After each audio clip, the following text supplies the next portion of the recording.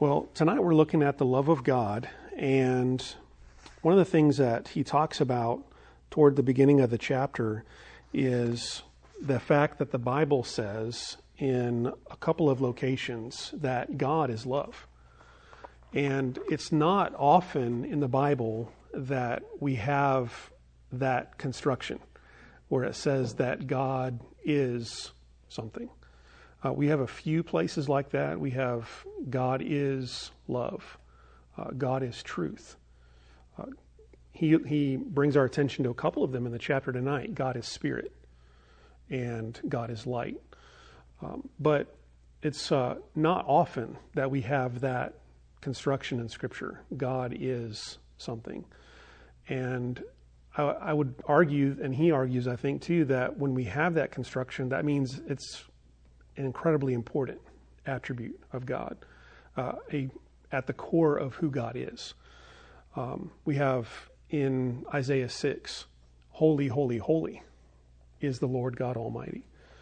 And so it's an important doctrine. And one of the things he says is this doctrine is an incredibly precious doctrine, but it's also one that's misunderstood. And I think one of the ways that it's misunderstood especially in modern times, is the love of God has, at least in popular perception, I think even in Christian circles, has kind of become the overarching doctrine for everything that God is.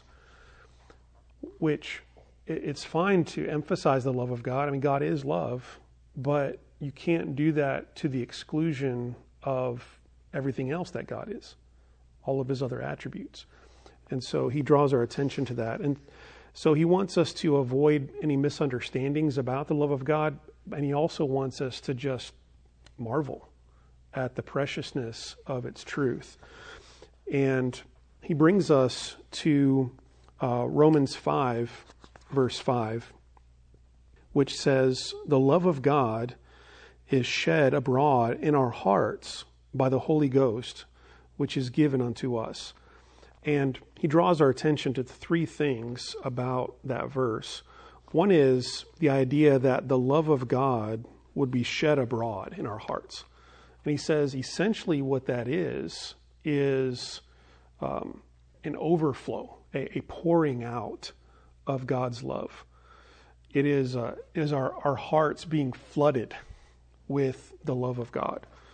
And so it is a bountiful expression of God's goodness to us.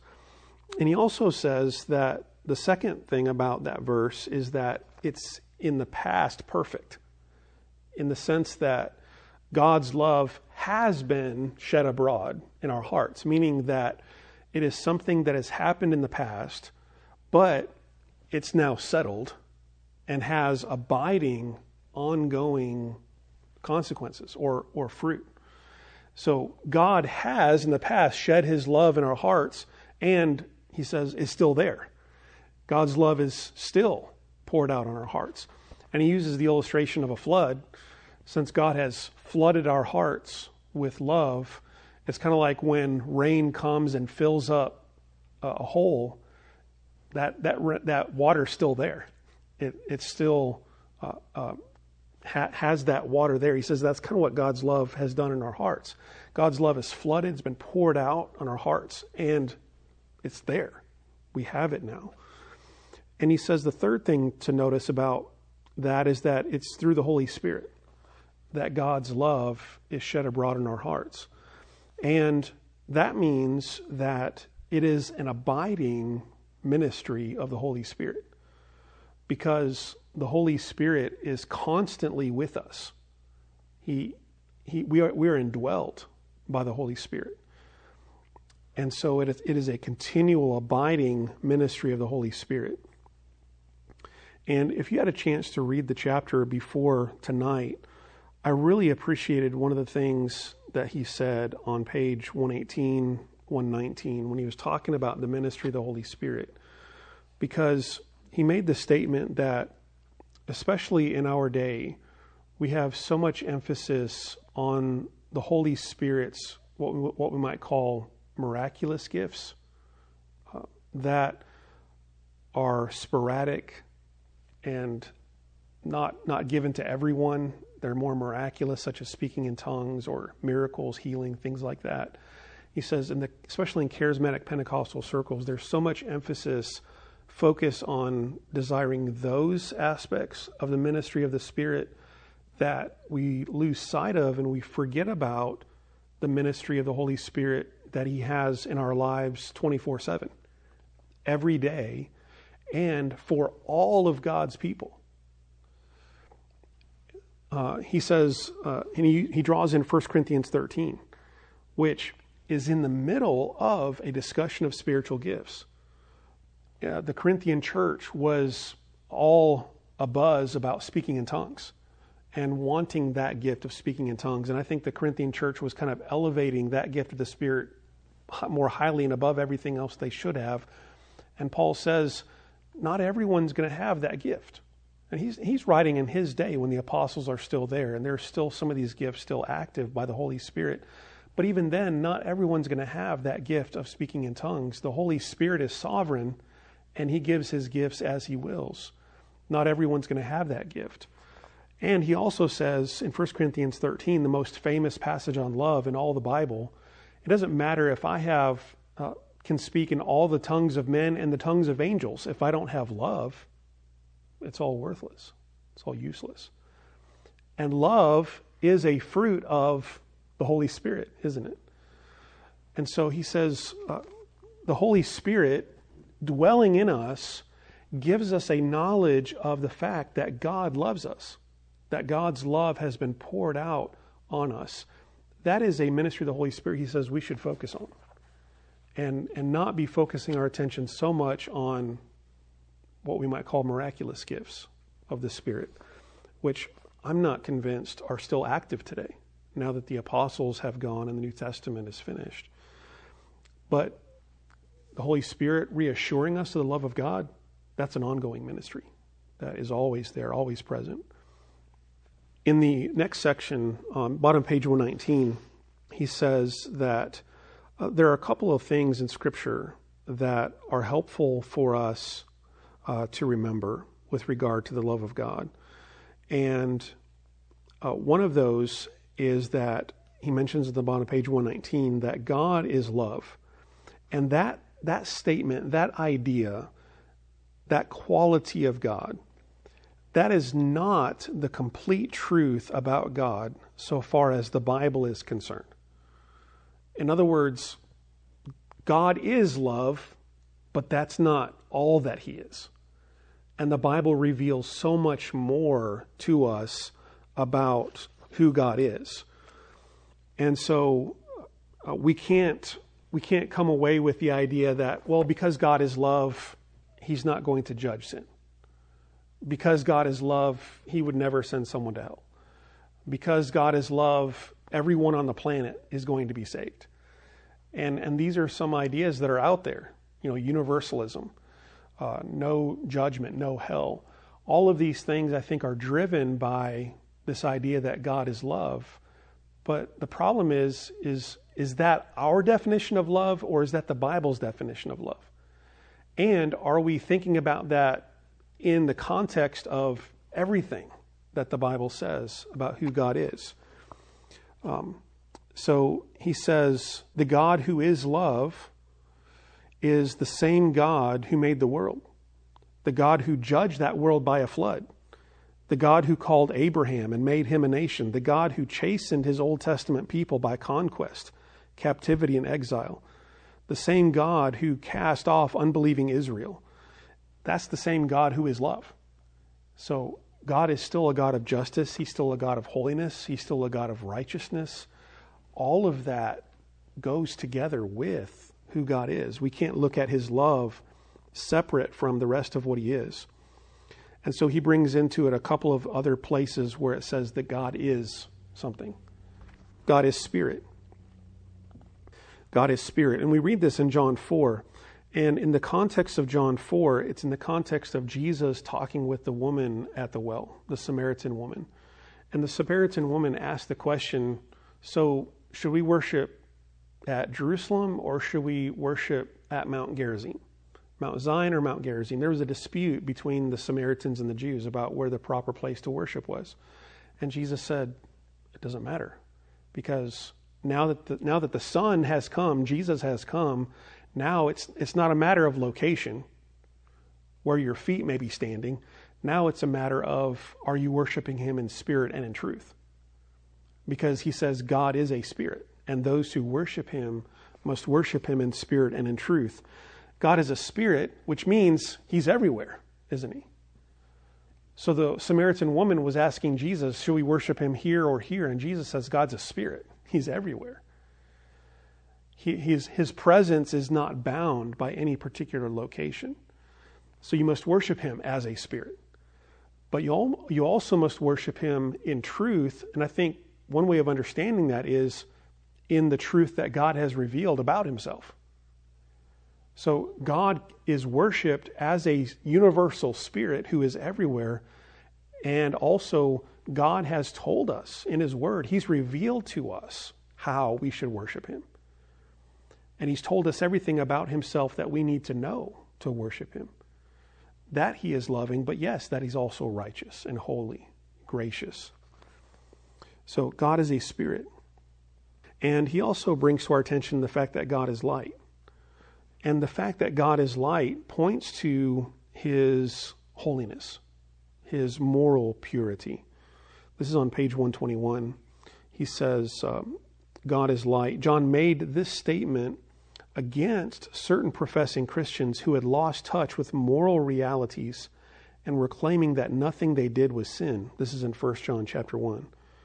So the force of John's words is brought out by the next clause in 1 John 1:5. And in him there is no darkness at all. Meaning that God is light, there is no darkness, which means he is complete 100% purity and holiness, and there is nothing defiled in him at all. No impurity. And so the same God who is love is also the God who is light, who is pure and holy and true. The same God who is love is the God who is spirit and must be worshipped as a spirit and in truth, in the way that he has revealed himself. So he says one of the mistakes that we can make is when we think of the love of God, we can shrink God down to just that one attribute. But if we do that, we no longer have the God of the Bible. We have a God of our own making. So God is love, but we need the whole picture that God has revealed of himself. So God is love is not the complete truth that the Bible has revealed. There's more to God than that. But secondly, this is on page 122, he says, God is love. That statement, that concept of God, he says, is the complete truth about God so far as the Christian is concerned. In other words, our whole experience of God, our whole understanding of who he is, our whole relationship with God, all of it is kind of mediated through love. We would not know God. We would not have a relationship with God. We could not be called children of God without love.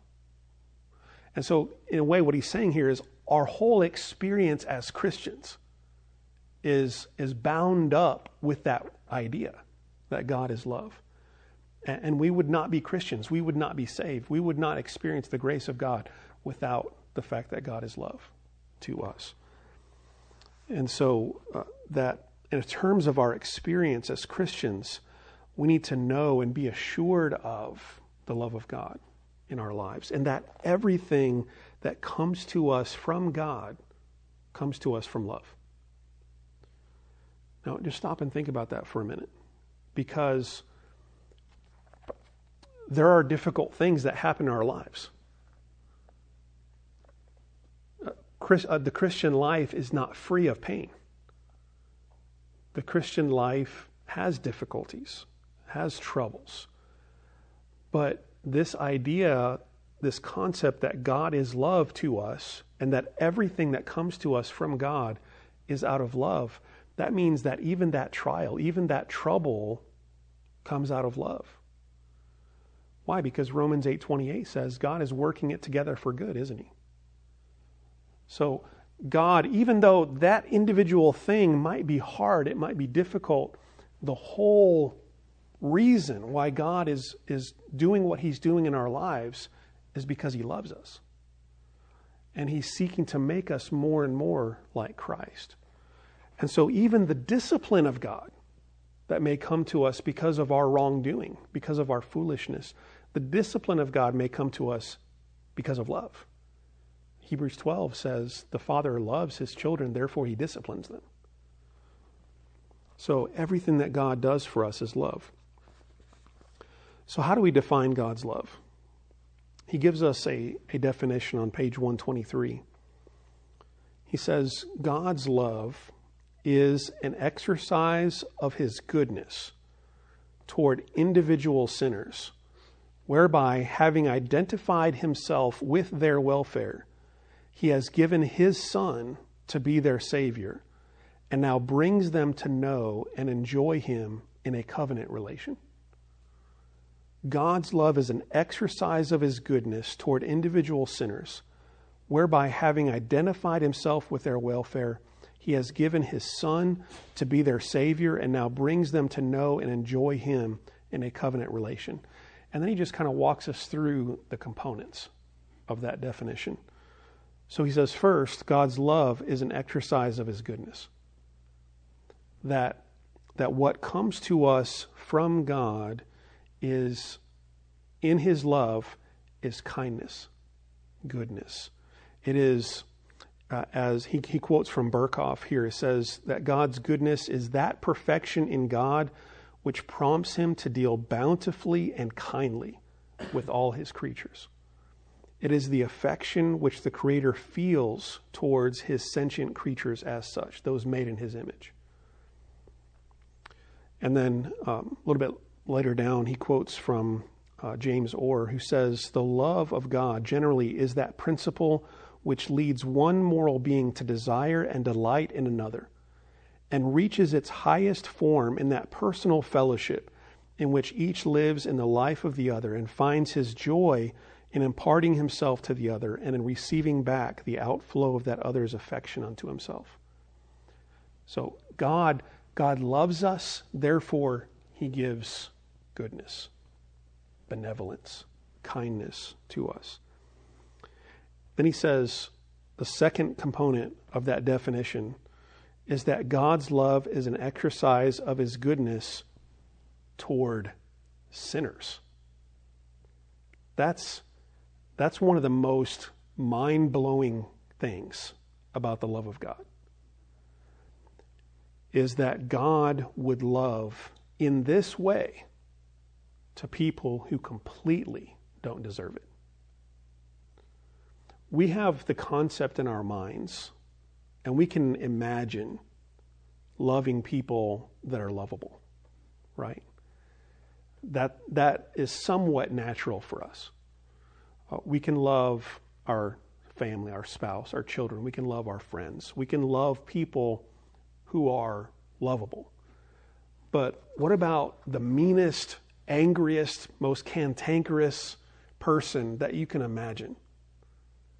It's hard to love that person. And I mean, think about someone who has wronged you, hurt you, done violence to you, stolen from you, slandered your name, and then you do an act of kindness and goodwill for that person. That's hard for us to wrap our minds around. Now, take that, as difficult as that is for us to comprehend, and extend it to the infinite level, because God is infinitely holy, and we are sinful and have offended an infinite God. So the gap between God's holiness and our wretchedness is even greater than what we can describe. And yet God loves us in that condition. Not when we clean ourselves up and take a bath and look better and more presentable. No, God loves us in that pigsty, filthy condition. That's when God loves us and reached down and picked us up. And thirdly, God's love is an exercise of his goodness toward individual sinners.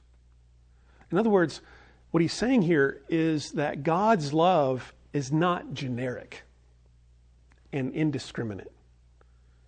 It's not like God's love is just kind of poured out there willy-nilly, kind of like when you go out and you plant seed in the garden, or maybe grass seed, and you're just kind of throwing it out there, thinking, well, I hope some of this seed sticks, right? I hope some of the seed sticks. I hope some of it goes into the ground. I hope some grass comes out of this. You're not sure how much of it's going to be successful at all, because some of it may not go in the ground. Some of it might get blown away. Some of it might be eaten by birds. God's love towards sinners is not like that. It's not just thrown out there and we'll see what happens. God's love is toward individual sinners. It's specific. It's purposeful. It has to do with God's eternal purpose and election. That before eternity past, he would set his love upon individual people and determine to infallibly save them. Individual sinners. So he says, God's love is not a vague, diffused goodwill toward everyone in general and nobody in particular. He says, rather, as being a function of omniscient almightiness, its nature is to particularize both its objects and its effects. God's purpose of love, formed before creation, involved first the choice and selection of those whom he would bless, and second, the appointment of the benefits to be given them, and the means whereby these benefits would be procured and enjoyed. And all this was made sure from the start. That's God's individual love towards sinners. And fourthly, he says God's love to sinners involves his identifying himself with their welfare. Meaning that God, because God has so determined, desires for us, his children, to be made whole and happy and joyful. And has bound up his glory and joy and happiness with that. And so God has so identified himself with us and with our ultimate joy that he must bring it to completion for him to be ultimately satisfied. So much so that he sent Jesus Christ into the world to become one of us and to fully identify with us as human beings. And that's the fifth point, is that God's love to sinners was expressed by the gift of his Son to be their Savior. Probably the most famous verse in the Bible is John 3:16, right? For God so loved the world. What does that mean? God loved the world in this way, to this extent, to this degree, that he would send his only begotten Son into the world, that those who believe him would not perish but have everlasting life. And so God's love to sinners was expressed by the gift of his Son to be their Savior. Romans 5:8. God demonstrates his love in this, that Jesus died for us while we were still sinners.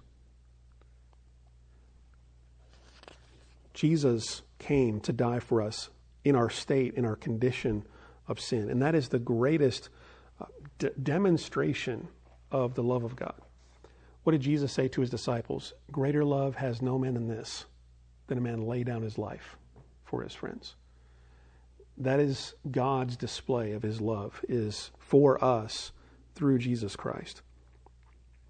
Sixthly, the last component of the definition is God's love to sinners reaches its objective as it brings them to know and enjoy him in a covenant relation. And a covenant relation is one in which two parties are permanently pledged to one another in mutual service and dependence. An example is marriage. And so there are covenant promises. There are covenant commitments involved, blessings and relationship. And the Bible all the way throughout tells the story of God's dealings with his people through this idea of covenant. He made a covenant with Noah. He made a covenant with Abraham. He made a covenant with Israel. He made a covenant with David. He makes a covenant with us in the new covenant in Christ. And the idea of a covenant is that God enters into a relationship, a permanent binding relationship sealed with blood, in which God promises to do for us certain things. And he makes that promise to us through Christ. And the idea of covenant, the ultimate goal, is expressed to Abraham in Genesis 17 when it says that God, to Abraham, is going to be your God and the God of your descendants after you. And you see this phrase all the way throughout the Bible, that I will be their God and they shall be my people. That idea, that relational idea, binds the whole story of the scriptures together. Going back to the Garden of Eden, through God's calling of Israel in the Exodus, all the way to a new heavens and new earth, that I will dwell among them, I will be their God, and they will be my people. And so this is God desiring to be in relationship with us. And he gives us a long quote on page 126 that I thought was just incredible. This is from Thomas Brooks, a older Puritan writer. On page 126, he says, "It is as if God said, 'You shall have as true an interest in all my attributes for your good as they are mine for my glory. My grace, saith God, shall be yours to pardon you, and my power shall be yours to protect you, and my wisdom shall be yours to direct you, and my goodness shall be yours to relieve you, and my mercy shall be yours to supply you, and my glory shall be yours to crown you.' This is a comprehensive promise. For God to be our God, it includes all." That is an amazing thought, isn't it? That when God says, I'm going to be your God, he's saying all that I am is for you to be your God. And so he concludes then the last page of the chapter, page 127, with what amazing love. And he says really kind of a twofold response or a twofold application of this. One is just in terms of our thoughts, our attitudes. Do we have an assurance, a remembrance of this bountiful love of God? If so, then he says, why am I discouraged? Why am I afraid? Why am I without hope? Why am I despondent? The love of God, the knowledge of the love of God poured out in our hearts, he says, needs to dispel those fears and doubts and questionings. So that's one application, is learn more of the love of God and reflect more on the love of God, that God is for you, not against you. Isn't that an amazing statement? In Romans chapter 8, Paul says, if God be for us, who can be against us? If you are a believer in Christ, God is for you, not against you. So don't be depressed, despondent, fearful, but grow in the assurance of his love for you. And he says the other application is more ethical, and it has to do with the way we relate to one another. Because in 1 John 4:11, it says that God is love, but then turns right around and says, since God so loved us, we also ought to love one another. So the love of God, this idea that God is love, needs to continue to be on our minds and meditate on it so that we can be assured of that and stand in joy in that. And also that love of God needs to then transform into the way that we show kindness and grace to other people.